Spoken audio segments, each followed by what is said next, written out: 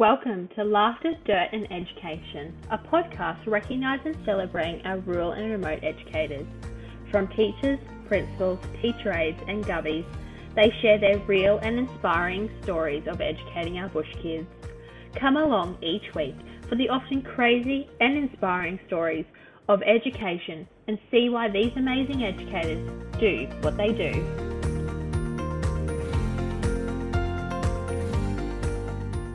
Hi everyone, welcome back to the podcast. I've had a little break lately because life has been pretty full, and you will find on Wednesday, if you're listening to this on the day that it is released, that I am going to announce what my plans are for the podcast over on my Instagram and Facebook page, so make sure you keep up to date there to see what's happening. But I really want to get stuck in this episode. I had an amazing time having a chat to Emma, and I just loved how her life has progressed and her career change has definitely set her on the path that I personally think she was meant to be on. She is just full of bubbly energy, and I just love chatting to her, so I hope you enjoyed the episode as much as I enjoyed talking to Emma. This is her story. Emma, welcome to the podcast. Thank you so much for jumping on today. No worries, I'm so excited. We just had a little bit of a chat before we started recording, and I'm really, really excited, I guess, to know a little bit more about you and stuff. But I guess, can you tell the listeners who you are and I guess what you do at the moment? Yeah, so my name is Emma O'Shaughnessy, and I'm a reception and year one teacher at School of the Air in South Australia. So it's a very fun, unique role. This is my first year working in this sort of role, so I'm really excited to be doing it. Wow. So obviously we won't name the exact School of the Air you're at, but it is quite a rural town. Like, I've visited there before, and I guess it's not remote, but a lot of your students are remote though. Yeah, exactly. So it's still a bit of a drive from home, and like in Adelaide, where I'm originally from and where my family's all from. So it's a big change up for me, but I'm loving it here. And yeah, I've had a chance also to go out to some of the stations, and I thought my move was a bit of a remote move, and then I've gone out there and I'm like, I have no idea what I was thinking. It's a whole new world. Yes, and that was going to be my next question. So you're obviously from Adelaide. Did you grow up there, spend your life there? What did, I guess, growing up look like for you, and then that move into deciding to become a teacher? Yeah, so I've had a bit of I guess, varied path into becoming a teacher. It certainly wasn't straightforward. So I grew up in Adelaide, sort of went to school right in the CBD, right in the centre of the city.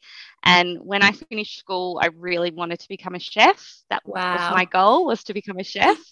And I actually went on the TV show MasterChef when I was 19. Wow. Yes. So I was the contestant in the top 24 in 2012 when I was 19, and I thought I was going to be a chef, and that was going to be my career pathway. And after I was eliminated and got off the show, I started an apprenticeship and had a bit of an injury that meant I couldn't do cooking anymore. So I did a degree in food science so I could stay in the food industry, moved to Sydney, came back to Adelaide, did a bit of work in the food industry for a few years. And my heart just wasn't in it. I was like, this is not what I really want to be doing. And while I'd been at uni the first time, I actually worked as a party host, running kids' parties, dressing up as a fairy and a princess. And I just loved working with kids. Like, at the time, I was just like, oh, what a good way to make money. And the second I started doing it, I just fell in love and was like, oh, I just love working with kids. So that was when I did my first degree. I was like, oh, really love working with kids. And so at that time in my life, I was feeling a bit unfulfilled and not sure what I really wanted to do, and had some big sort of deep discussions with my family and thought, no, I'm going to move back home and I'm going to go back to uni and do teaching. And so I did my Masters of Teaching, and then ended up doing SSO work at the first school I did my placement at, and I just loved it there. So that was down the south coast of Adelaide, a small touristy town, and I just fell in love with teaching there. And Was able to work there as an SSO while I was studying, and then got my first job after I studied there and worked there for a couple of years as a teacher. And then I've found out that School of the Air was hiring, and I just knew it was going to be the path that I wanted to take next. That's incredible. Yeah, what a huge life shift. And the fact that have been on MasterChef, I know that's pretty awesome if you ask me, because I watch MasterChef here and there occasionally, and the fact that very different your life is now. Yeah, it certainly has been a bit of a journey to get here, and I tell people now that I was on MasterChef and they think I must be joking, because I'm the slackest cook now. Especially teaching, you don't have time to be extravagant with your cooking. So I've just actually had my mum come and visit, and we did a huge big cook up. So I've got all my meals in my freezer so I can microwave them when I get home, because I'm that lazy of a cook. No, I think that's the best teaching tip. I wish more people told me that in my first year of teaching, to have a big cook up and freeze, because you get home and that is the last thing you feel like doing. I don't want to admit how many times I just had some chocolate or something for dinner in my first year and then went to bed. Yeah, lot of toast for dinner, as absolutely. Yeah. So I've quickened up to the freezer meals now, and but yeah, it certainly has been a big pathway shift for me. But I think sometimes, I don't think when I was 19 I would have been ready to move into teaching. I think I didn't have the life experience or the confidence to stand in front of a class and actually deliver a lesson, whereas now I've got a lot more behind me that I feel like I have a journey to share and continue going on with my students, which I think makes better quality teachers sometimes. Yeah, definitely. And it's funny you say it, because I was listening to a podcast last night about how many people are defined by their career, but we change so much, and it's okay when you leave school not to know what you want to do. And I think we change as people throughout our lives, so why do we always have to stick to that one career that we think we want? There's nothing wrong with change. Absolutely. And I was really lucky, because my dad spent many years as a publican and running pubs and that across Adelaide. And then when he was in his 40s, he actually decided to change careers into nursing. Wow. And that could not be a different level or different world from what he'd been in. And I think he showed me and my brother exactly, you're not on one set defined path for the rest of your life. And if things aren't comfortable, you're not happy, then change things up. And I think that's something that I really took away from that, was when things weren't working for me and I wasn't happy in the path I was on, I felt comfortable enough to go, no, let's change it up a bit. No, good on you, because it can be a scary thought. I know there's been times where I didn't know if I wanted to continue teaching, and I guess that's why I ended up changing to be a gubby for a bit. And I think that has, even though it's a very similar role because it's in education, it's just made me get my passion back for teaching as well. I think, it's okay to mix things up. Absolutely. And I think that's part of as well, shifting schools, as a beginning teacher. I think some people feel like they're stuck at the one school and they need to stay there. But I think the best way is an early, this is my third year out of uni, so I'm still learning, and to come to a completely different environment and get more experiences, I pinch myself every day because of how much I love working at School of the Air. It's just been such an amazing transition for me, but it was definitely a bit of a leap of faith to take the job. And especially, not only changing locations, but changing your teaching style so dramatically. Yes. So can you tell us about when you first started teaching? So obviously you said you did some work in the school as an SSO. Is that correct?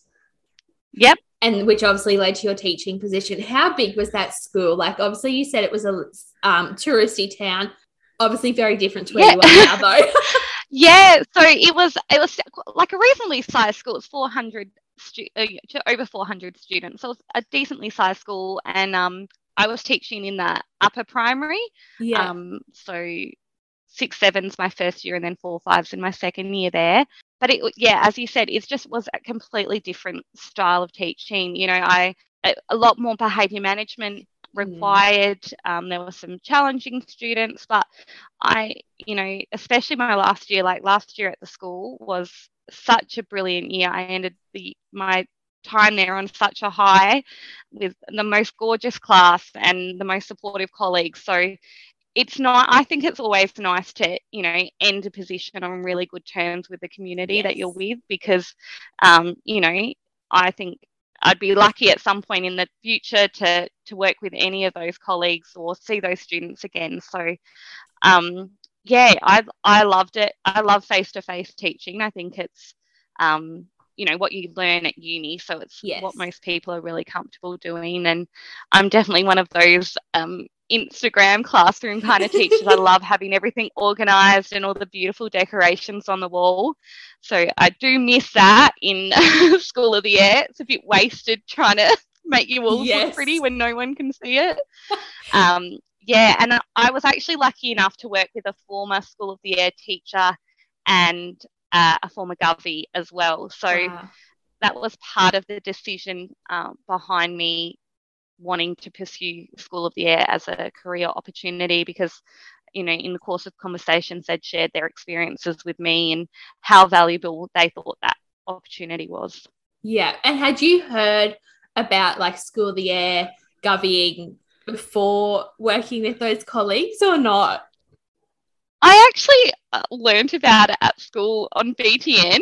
We used to always watch BTN at school. Yeah. And I think School of the Air is always a BTN favourite on, because it is such a unique school. So we learned about it through BTN, and then, it had always been something that I'd known about. And when people talk about it, I'd know what they're talking about. But if you'd asked me before I talked to these teachers, I would have said it was still on the radio. So I had not a lot about how far it had come since I'd seen it on BTN. I think a lot of people are probably grateful that it's not through the radio anymore.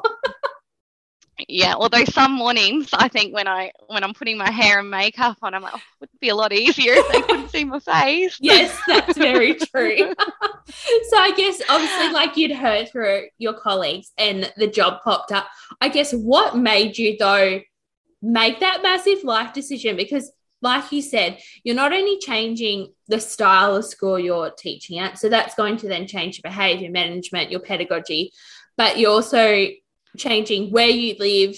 And it's daunting as an adult. Well, I personally think it's daunting to move to a new place, because it was really easy to make friends as kids, I think. And then you have to do it again as adults, and that's not always the easiest. So I guess, what was that main reason? Like, why did School of the Air stand out for you? Absolutely. Well, I actually applied for School of the Air 2 years in a row. So my first year I missed out.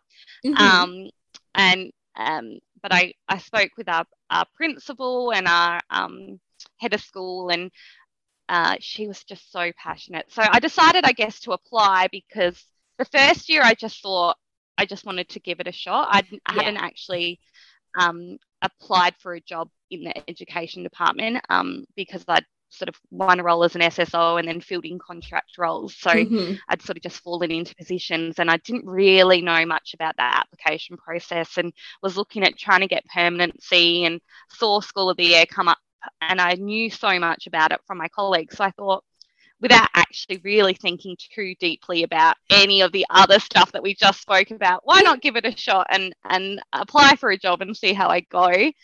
And once I got shortlisted for the role, I was like, I should really actually investigate what life would look like moving here, how I would go about, that transition. And I thought, you know what, let's give it a shot. Got myself ready for the interview. And once I interviewed with our head of school, I knew straight away that it was a school I really wanted to work at. Once you speak to her, she's the most bright, bubbly, enthusiastic, but honest and realistic person as well. She told me not only all the exciting, fun things, but all those things that you said, like you're moving quite a long way from where you normally live, where your family is. You're, going to have to change your whole style of teaching and all of that. And so did the interview, loved it, and just missed out on the role, and was okay, not for me, wasn't meant to be. Yeah. And continued, on with what I was doing. And then the next year, I was like, if I thought at the start of the year, I really want to think about this year at this school, looking at other opportunities that I could take, not because I didn't love the school that I was working at, but because I, as I said before, think beginning teachers should really look at different opportunities available to them. So for me, country teaching was on the radar. I wanted to try a different style of teaching, maybe a smaller school, smaller class sizes, and also was in a position where I didn't have a partner and I don't have children tying me down. So I was in quite a flexible time of my life that I was like, yeah, let's give it a shot. And School of the Year came back up as there was another position available. And yeah, once I walked into my first interview was actually on the webcam. So on my second time, I'd never even actually seen the school or anything. So the second time I decided probably should go and actually see the campus. So I did the drive out and came and visited the School of the Year here. And I just absolutely, once I saw where it was going to be, the community here, what the town was like, I was sold. So then I had to spend my interview trying to sell the head of campus on me. And yeah, I had such a great interview again. And once I left, I just knew, I said, if I get offered this role, I'm going to accept in a heartbeat. I'm ready for it. And yeah, got offered the job. So I was so thankful. And then I sort of had a 4-month wait or 5-month wait because it was one of the initial rounds of advertising, I think. So I had a bit of a wait until I started. And I knew that I was going to have to move from teaching upper primary to junior primary, which was a big change as well.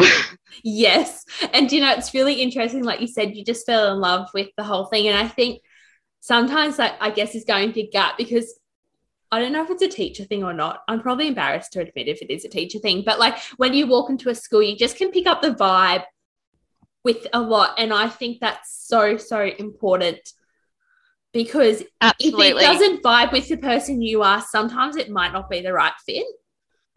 Yeah, and there's some fabulous schools out there that I think, I just wouldn't gel with. Whereas I think if you have good leadership, if you have good colleagues, everything else sort of falls into place. And that's what I really highly value. And that's why I'm so lucky here, is because, and why I enjoyed my interview was because I was like, what an incredible leader this school has. And, I'm so ready to take on this opportunity. Yeah. And like you said, like you might not have got the job the first round, but that obviously that experience of having the interview to begin with is invaluable, because having an interview can be scary. Like I don't think it matters what level you are in education. Like I'm sure everyone stumbles and you're like, oh my God. So it's that valuable lesson that you can take away from it anyway. So obviously you made the move up there. How was that? Like, I know you've only been there a few months now, but how, I guess, was that initial move away from your family? And what's the accommodation like? Like, I only really know what it's like in Queensland, where we get department housing. What does that look like in South Australia? Yep. So the move here was a 40-degree day, which made it quite challenging. But apart from that, it was really smooth. So because it's a remote position or country position, the department looks after you pretty well. They organise the move for you.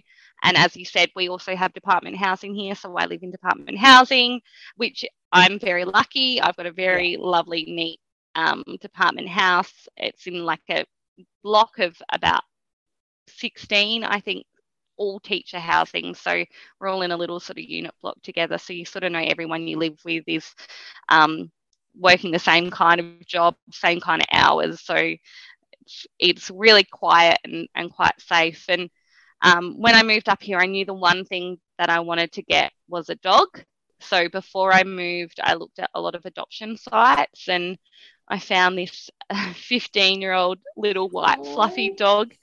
And so I adopted him just before I moved up here. So I have Henry, who lives here with me now. So it's just me and Hen, and we get on so well. It's the best decision I made. Was, he doesn't need a lot of walks or a lot of exercise, so he keeps up pretty well with my teacher lifestyle. He sleeps while I'm at work and wants a little bit of playtime when I get home, but other than that, he's a pretty cruisy dog. So I think that was the one thing that I knew I wanted if I was going to be far away from my family, was a little companion. Yeah, I totally understand. I think, yeah, you have people around you, but sometimes, like, once it's at nighttime and you're home alone, that's probably when the loneliness can start to feel a little bit overwhelming.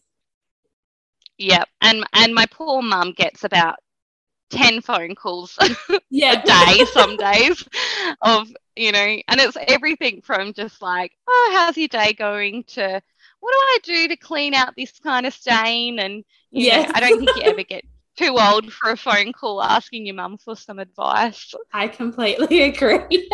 So how has that change of school gone? Because you said, like, you've gone from upper primary to that lower primary. How did you find that? And then trying to change your teaching style as well? I think because it was a whole heap of change all at once, it felt like less of a change. Do you know what I mean? Yeah. Because I was changing almost my whole style of teaching. It was just all in one go. So I didn't have to just change, to online teaching and then later on maybe change year levels. I just changed all in one go. And I love it. I can't believe I didn't take on junior primary teaching before now. I adore the children in my class. I wish I could take them all home, pick them up from the little webcam faces. They are just the funniest, most unique human beings in the world.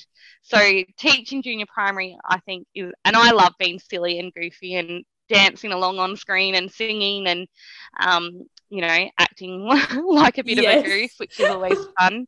So that transition has been really easy. I think the transition to online teaching has worked really well for me because I'm hyper organized. I think if you're a really organized person, then online teaching works well because you have to be planned really far in advance of what you're going to teach, because not only do you have to deliver the content, but you have to prepare all the resources for your families and your supervisors at home to deliver as well. So the way that we deliver our lessons is we teach 2 50-minute lessons online, and then we have follow-up tasks that the supervisors deliver at home. So the school day still runs from 8:30 till 3, so it's a full-length school day, but we're only delivering 2 lessons to the whole class, and then we do individual follow-up as well with the individual students to see how they're going. But like the role of a govy or a supervisor at home is so important. And,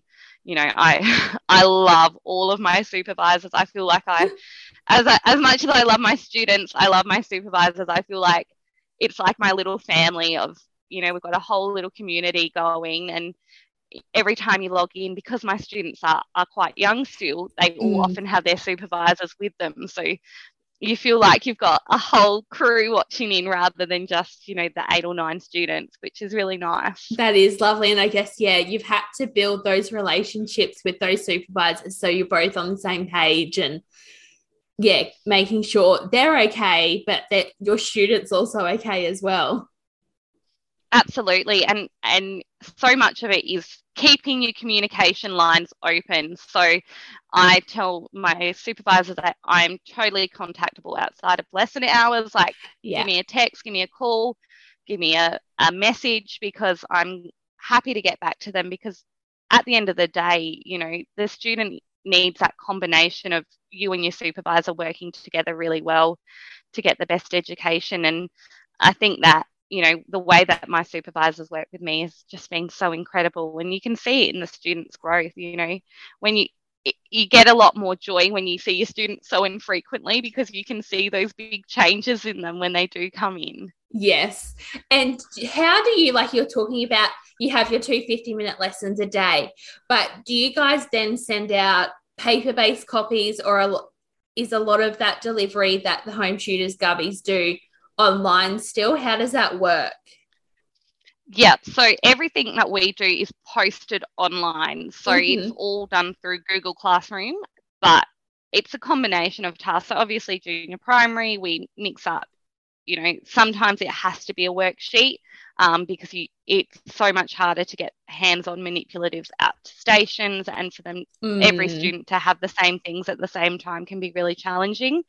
But yeah, it's all delivered through Google Classroom, but I have all my activities for my students in the junior primary years off the computer as much as possible when they're completing them. So I don't get them to complete those follow-up tasks on the computers, but that's how we interact with each other. Yeah. Because I think the poor kids spend so long on the computers being so little that they do need that time off, to do their work with their hands. Yeah, that hands-on thing is still so important. And you can see, like, the kids absolutely just love being able to build things, and are so proud of the things that they're able to produce. And they'll do something and they'll hold it straight up to their webcam to show you what they've done, which is great, because when you're doing everything online, it's hard for them to get that sense of like, oh, the teacher's seeing it. So I think the camera's been on and being able to share all of their work with each other is also so helpful. Yeah, definitely. And you've created an Instagram, which is obviously how we connected, but can you tell us a little bit about that quickly? I guess, what is the name of your Instagram and what was the reasoning behind creating it? Yeah, so when I moved up here, a lot of the families and the community that I moved away from really wanted to keep up to date with what I was doing, and they were like, you should start a blog, you should let us know. And I just thought Instagram's the easiest way to keep people updated. So created an Instagram called Miss Emma Over the Air, and it's just a way for me to share little updates and little stories about how I'm going, and mostly just let my friends and family back home sort of know exactly what I'm doing up here and what my adventures look like. And, I definitely keep it quite separate to my work life. So it's more about, the style of materials that I use or where I am, and definitely nothing focused on the students, because I think as a teacher you have to be so careful when you use social media, and you've got to be completely separated from your school personality. So I make sure that it's really separate, but it's just a fun way for me to share what I'm up to. And I think that's fantastic, because like you said, it is such a unique role that you're in, and you're in a very great position that you can still share the amazing things you do, but not focus on the students as such. It's really focusing on you still. Yeah, and part of what I learn a lot about, I guess, rural and remote teaching is through other Instagram pages and through other teachers sharing their stories. And I thought, if I'm a new teacher going into this role, I think it's always great to share my own experiences and add to that community of voices, much like yourself, of sharing, because it is such a unique role that we might as well share what we're doing. Yes, definitely. Oh, Emma, thank you so much for coming on this afternoon. I'm so glad we connected, because obviously distance ed is a huge passion of mine, but I just love hearing your journey. Like, you've taken that risk, you've made a massive move, and you've obviously become so passionate about it. So I can tell how much you love your students, but just further on, like, all those stakeholders that are involved, like the parents, the govies, and I think that's so wonderful to hear you speak so positively about it. Oh, thank you. As I said, I'm just so happy in the role that I'm in. And I just think I feel like I've just landed exactly where I meant to be. So I'm loving what I'm doing and happy to share it. Yes. Well, best of luck with the rest of the year. I know you have probably a few exciting things coming up in the next few terms with face-to-face stuff, but I can't wait to continue following your journey on Instagram. Oh, thank you so much. Thank you for listening to the Laughter, Dirt and Education podcast. I can't wait to bring you a new story from rural and remote educators each week. Make sure you are subscribed to your favourite podcast platform and follow us on Instagram to keep up to date. Until next week, thank you.